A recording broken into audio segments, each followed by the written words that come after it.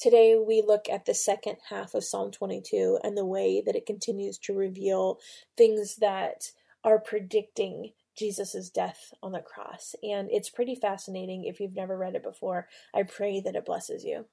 Hey friends, welcome to the Hearing Jesus podcast. Do you sometimes doubt if you're truly hearing God's voice or if it's really your own? And how do you know the difference? Do you ever struggle to feel confident in your relationship with God and what He says in His Word? Do you sometimes feel stagnant or like maybe you hit a wall in your spiritual life? Hey, I'm your host, Rachel Grohl, missionary, author, pastor, and life coach, and I have been there. I too was doubting God's voice in my own life. I felt insecure about my relationship with Him, and I wanted to be obedient to what God was calling me to do, but I wasn't quite sure how to figure out what that was. I felt like I was wasting time trying to figure it out, and I just wanted a way to understand His will for my life. The answer for me was found in the pages of the scriptures as I learned how to understand what they were actually saying. If you're ready to grow in your faith and to step confidently into the calling God has for you, then join me as we dig deep into God's Word so that you can learn to live out your faith in your everyday life. Hey friends, before we get into today's episode, I have a quick word. I know that you have been frustrated with being confident and how to tell the difference between hearing from God and wondering if it's your own voice. I know, I've been there myself. That's why I wrote the Bible study, She Hears, Learning to Listen to Jesus. This is a 6-week study that takes you through the book of John, looking at 6 women in the life of Jesus, how He calls them, how He encourages them, how He equips them. It also teaches the color method of Bible study, helping you to learn how to really understand the scriptures. I also include a lot of cultural and historical information that makes these familiar passages of scripture really come alive. This is a great study to do with maybe your teen girls or a group of friends from church, and it will really help you gain confidence in how to hear from the Lord and set you up with some tools that will stay with you long after the study is over. Again, head to shehears.org and you can find the Bible study on the resources page. Hey friends, welcome back to the Hearing Jesus podcast. I'm your host, Rachel Grohl. Today we are continuing our study of Psalm 22, which is one of the most messianic psalms in the Bible. And what I mean by messianic is it not only predicts Jesus, but it reveals things about the cross that are just unbelievable. So if you haven't already listened to yesterday's episode, I would go back and listen to that first. And then we're going to be picking up where we left off. So I'm going to read the whole psalm, and then we're going to go back and look at some different insights throughout the rest of the chapter. My God, why have you forsaken me? Why are you so far from saving me? So far from the words of my groaning? Oh my God, I cry out by day, but you do not answer. By night, and if I am not silent, yet you are enthroned as the Holy One. You are the praise of Israel. In you our fathers put their trust. They trusted and you delivered them. They cried to you and were saved. In you they trusted and were not disappointed. But I am a worm and not a man, scorned by men and despised by the people. All who see me mock me. They hurl insults, shaking their heads. He trusts in the Lord. Let the Lord rescue him. Let him deliver him, since he delights in him. Yet you brought me out of the womb. You made me trust in you, even at my mother's breast. From birth I was cast upon you. From my mother's womb you have been my God. Do not be far from me, for trouble is near, and there is no one to help. Many bulls surround me. Strong bulls of Bashan encircle me. Roaring lions tearing at their prey, opening their mouths wide against me. I am poured out like water. All my bones are out of joint. My heart has turned to wax. It has melted away within me. My strength is dried up like a potsherd, and my tongue sticks to the roof of my mouth. You lay me in a dust of death. Dogs have surrounded me. A band of evil men has encircled me. They have pierced my hands and my feet. I can count all my bones. People stare and gloat over me. They divide my garments among them and cast lots for my clothing. But you, O Lord, be not far off. O my strength, come quickly to help me. Deliver my life from the sword, my precious life from the power of the dogs. Rescue me from the mouths of the lions. Save me from the horns of the wild oxen. I will declare your name to my brothers. In the congregation I will praise you. You who fear the Lord, praise him. All you descendants of Jacob, honor him. Revere him, all you descendants of Israel, for he has not despised or disdained the suffering of the afflicted one. He has not hidden his face from him, but has listened to his cry for help. From you comes the theme of my praise in the great assembly. Before those who fear you will I fulfill my vows. The poor will eat and be satisfied. They who seek the Lord will praise him. May your hearts live forever. All the ends of the earth will remember and turn the Lord, and all the families of the nations will bow down before him. For dominion belongs to the Lord, and he rules over the nations. All the rich of the earth will feast and worship. All who go down to the dust will kneel before him. Those who cannot keep themselves alive. Posterity will serve him. Future generations will be told about the Lord. They will proclaim his righteousness to a people yet unborn, for he has done it. So we're going to go and pick up where we left off yesterday. Yesterday we talked about the bulls of Bashan and the roaring lions.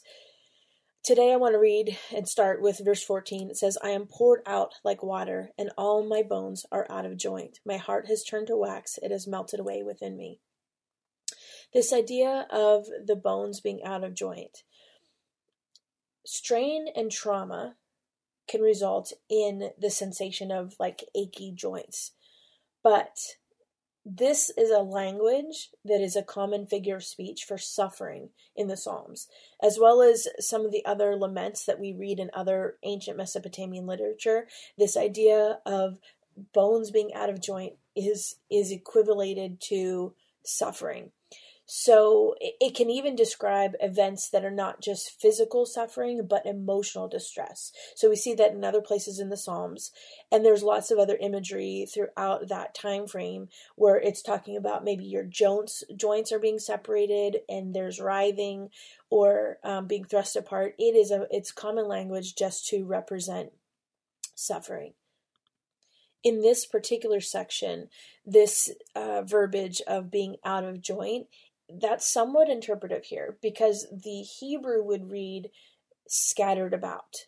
And that's a verb that we only see 3 other places. We see it in Job in 2 different places, and we see it in Psalm 92.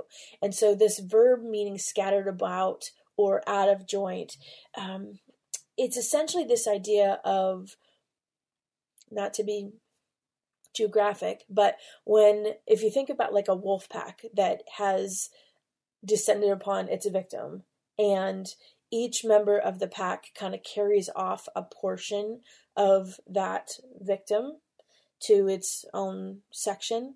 That's kind of the imagery that we're seeing here. So scattered about would be kind of maybe a better way to talk about it.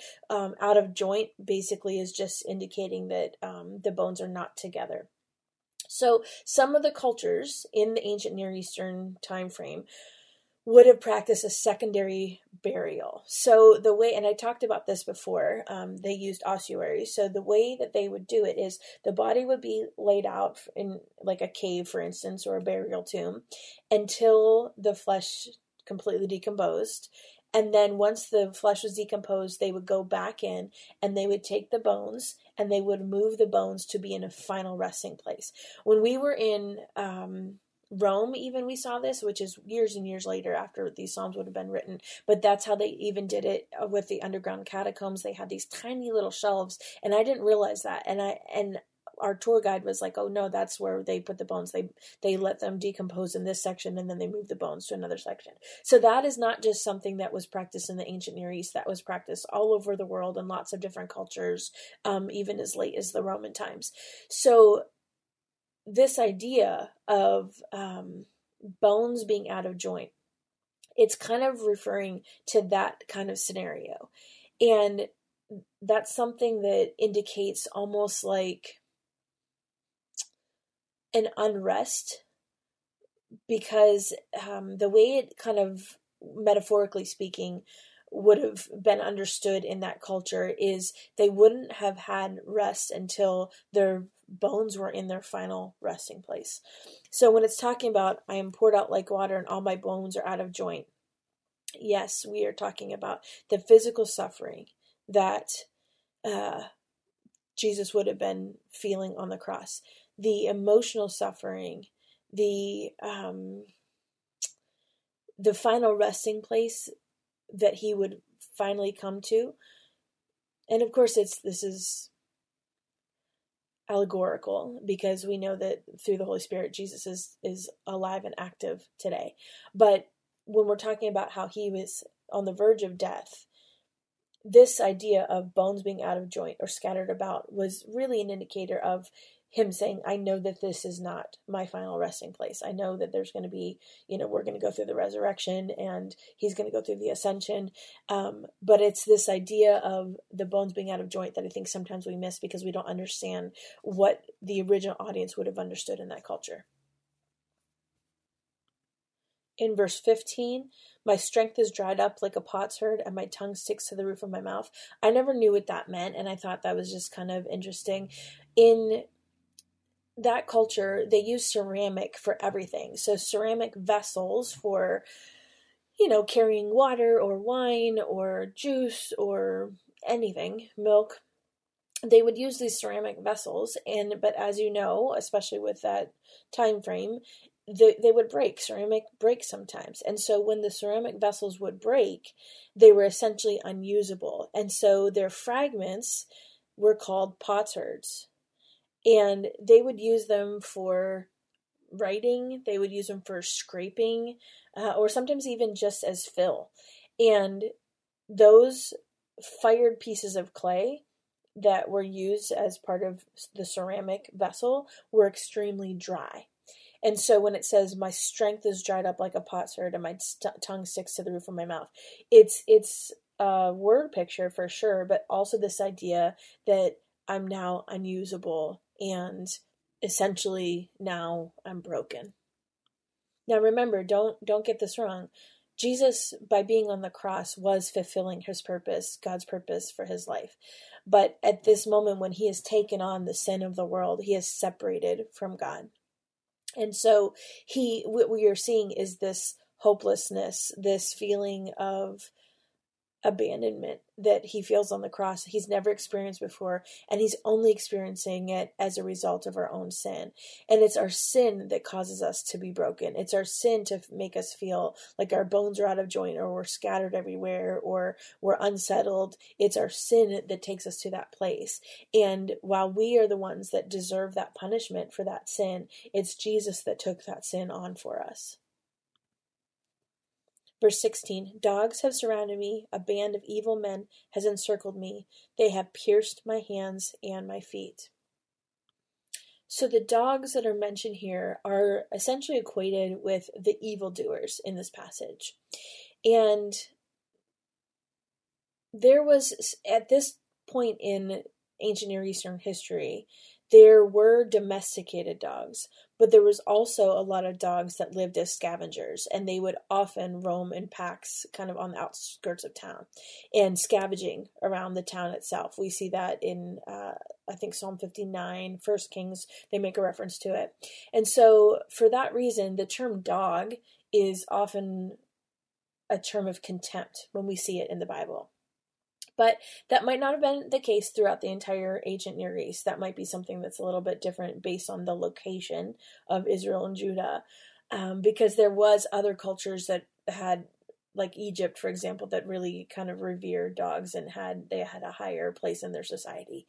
But I think it's important to point out that when it's talking about dogs, it's kind of a negative sense. The dogs have surrounded me. So that could have meant literal dogs, because in the location where this would have happened, where people were crucified, there would have been opportunity for dogs to scavenge at the end of that. It could have also meant, or probably does mean, the dogs surrounding me, the enemies. Either way, I think, or perhaps both, it could kind of do justice both in David's plea as the writer of the psalm, talking about feeling like his enemies are surrounding him, and also this prophetic nature of talking about what's happening at the time that Jesus is on the cross. And of course, the latter part of that verse where it talks about they have pierced my hands and my feet.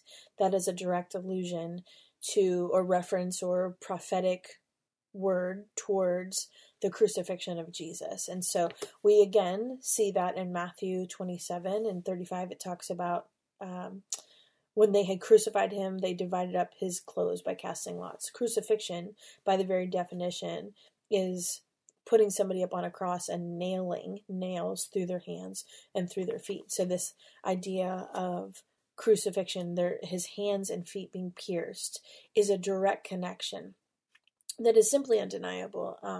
And I think that's one of the things that is always so mesmerizing to me when people deny the connection between the Old Testament prophetic words and the actual things that happen on the cross to Jesus. To me, it's a proof text, but there's so many of them in chapter 22. We could go on all day.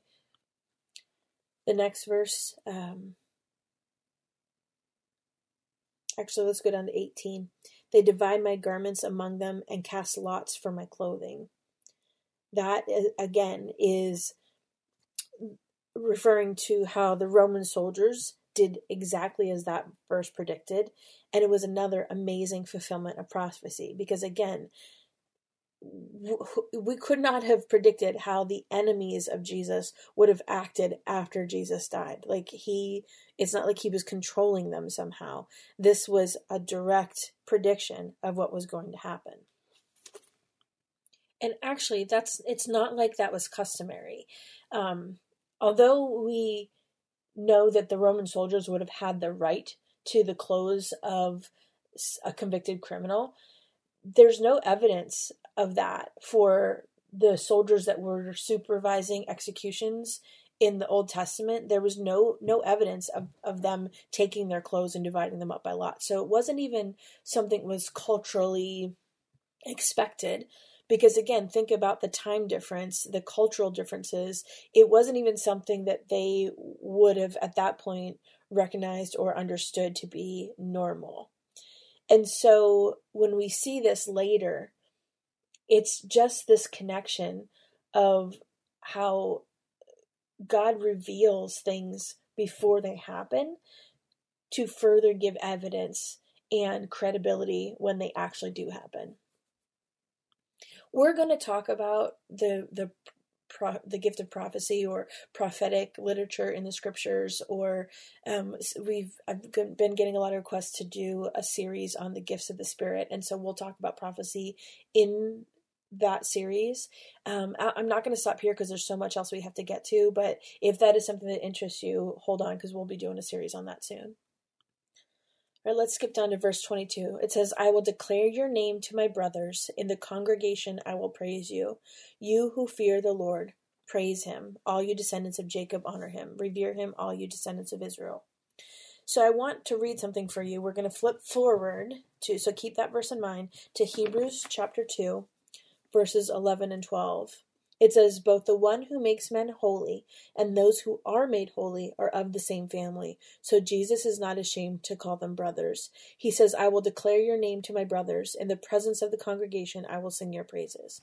And so what we're seeing here is Hebrews relating this verse that we're reading in Psalms to Jesus. And it marks how essentially he triumphed over sin by his death on the cross. And so Jesus now is the exalted Redeemer, the one who rescues and liberates, frees us from, and I'm talking about those of us that are trusting him, from the eternal results of sin. And really the purpose that he accomplished on the cross was to restore us to right relationship with God. And so as he's talking about those that are gathering around him, he's referring to them as brothers. And he gives us that name, because that can also mean anybody essentially that trusts him and accepts his sacrifice for them, and is in relationship with him. And so together, and of course it's sisters too, it's a familial relationship, it's not just male, but together we are able to honor God for the same reasons we should honor Jesus today. And we know that there is a result of Jesus' suffering. And that result, that sacrifice that he made for us, is eternal life as long as we know God. And this, I think people overcomplicate this. the bottom line, it's called a free gift for a reason. We just have to believe that Jesus died on the cross for our sins, that sacrifice that he made that was for us, and that he took on that penalty for us, and then he resurrected, and then he gave us the gift of the Holy Spirit. It's just belief. That's the starting place of this relationship, is a belief and acceptance that he did this for us. And that message of how he forgave us and took on the penalty for us, that is what spread life to all of the new nations that this gospel message went to. As Paul took on his missionary journeys, all these trips around the world, and spread this good news, it's still good news for us right now. It's still the good news that we talk about, how we can have this ongoing, lasting relationship that gives us access to God through Jesus. And that's the whole point of this psalm. That's the whole point of the whole rescue plan of Jesus in general. But the whole point of this psalm is to point you to this process. So as we finish up today's study, the goal of the last couple of verses, let me read 30 and 31. Posterity will serve him. Future generations will be told about the Lord. They will proclaim his righteousness to a people yet unborn, for he has done it. This idea that future generations will be told about the Lord. These verses themselves are a prophecy about how the followers of Jesus, you and me, will spread the message of the gospel about who he is and what he's done. So we, of course, need the power and the guidance and the inspiration of the Holy Spirit. But this is a section of the scripture that is referring to what will happen with future generations and to people yet unborn. And that message of hope and forgiveness and new life, is found through our faith in Jesus. And I don't know about you, but that excites me. It's why I do what I do. It's why I teach my children to do what they do. It's why I work with 5 countries and I help encourage and empower and equip them to do what they need to do, because this hope of the gospel is the hope that the world needs. And it excites me that there is still a people yet unborn that will declare this message of hope. And so I pray that that's where we rest. That's where we come to meditate for the rest of the day, that we are included in that of course it's talking about the disciples. This psalm is looking forward, talking about the disciples that will be declaring his message, and Paul and everybody else has come since. But it's also talking about you and me and what role that we have to play in the kingdom. And regardless of your circle of influence, we talked about that back in when we went through the She Hears Bible study, and we talked about the Samaritan woman, that you have an opportunity to speak into your circle of influence more so than anybody else, more so than me, more so than your pastor, more so than, somebody on TV. It's not their job to speak into the life of the people in your circle of influence. It's yours, because God gave you a message that nobody else can share. And God gave you an opportunity, people to reach that nobody else can reach. And that's not to say that they can't ever be reached any other way. But think about it this way. The people that are in your life, your circle of influence, I'm not going to meet them. Most likely I won't meet them. But you will. You have a relationship with them for a reason. God has a message for you to share for a reason. And so let's reread Psalm 22, thinking about the things we talked over the last 2 days, and just meditate on that the rest of the day today. My God, why have you forsaken me? Why are you so far from saving me, so far from the words of my groaning? Oh my God, I cry out by day, but you do not answer, by night, and I am not silent.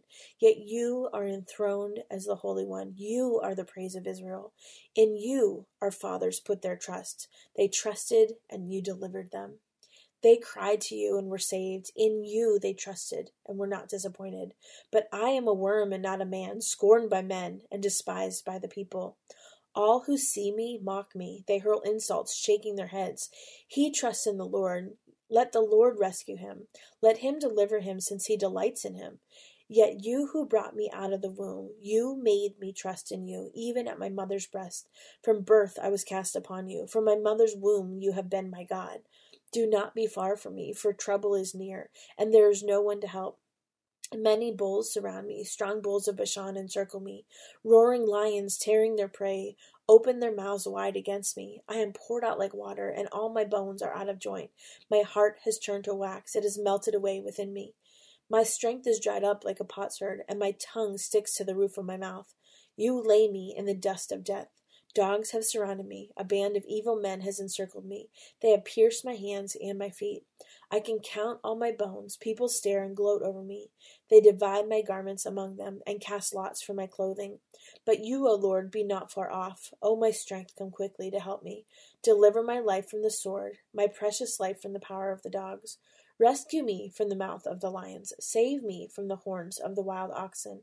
I will declare your name to my brothers. In the congregation I will praise you. You who fear the Lord, praise him. All you descendants of Jacob will honor him. Revere him, all you descendants of Israel. For he has not despised or disdained the suffering of the afflicted one. He has not hidden his face from him, but he has listened to his cry for help. From you comes the theme of my praise in the great assembly. Before those who fear you will I fulfill my vows. The poor will eat and be satisfied. They who seek the Lord will praise him. May your hearts live forever. All the ends of the earth will remember and turn to the Lord, and all the families of the nations will bow down before him. For dominion belongs to the Lord, and he rules over the nations. All the rich of the earth will feast and worship. All who go down to the dust will kneel before him. Those who cannot keep themselves alive. Posterity will serve him. Future generations will be told about the Lord. They will proclaim his righteousness to a people yet unborn, for he has done it. God, we thank you that you have done it. God, thank you for the way that Psalm 22 reveals and reminds us of the way that you foretold how Jesus was going to come, even down to the details of how his enemies would respond, their behavior, even after he was dead. God, thank you. Thank you for your word and the way that it proves itself over and over, for the way that you use it to reconcile our hearts towards you, to reveal your character and your nature, and the way that you have pursued us since before we were even born to have a relationship with you. God, help us to be that people, that future generation that tells about you, that tells this good news to everyone that we meet, that help us to proclaim your righteousness. And God, we pray for the people that are around us, the people that we might have the opportunity to share this message with. God, help us not to be afraid in that. Help us not to shy away from that, but to see it as an incredible privilege that you created us in this time, in this place for such a time as this. God, I thank you for the way that you continue to empower and equip us. I pray for peace for my friends today. In Jesus' name, amen. Hey friends, real quick before we go, I want to tell you about a couple resources in the shop. I just got in an ESV study Bible, which I think would be really helpful for some of you. We always talk about the color method and journaling and the goal of meditation and comprehension. But for some of you that are new to Bible study, that are looking for just a regular study Bible with notes and insights, I think that's going to be really helpful for you. So you can find that at shehears.org on the resources page. And then there's other things also. If you're new to Bible reading, I have these neat Bible tabs. They're pretty, and you can put them on the sides of your Bible, and it lists all the different books of the Bible. So instead of going to the index in the front and seeing which page that chapter of the Bible is on, you can just flip to whatever tab has the name of that. And especially for teenagers, like my daughters use those, and that's really helpful for them. So there's that. There's a bunch of different resources. Of course, you can get the She Hears Bible study there. I just pray that those resources bless you. And then also don't forget about our free Facebook group. I post on there a couple times a week. We just offer prayer and accountability, and you can ask questions about the podcast. That is the Daily Women's Christian Facebook group, and you can find the link for that in the show notes as well. I pray that those resources bless you.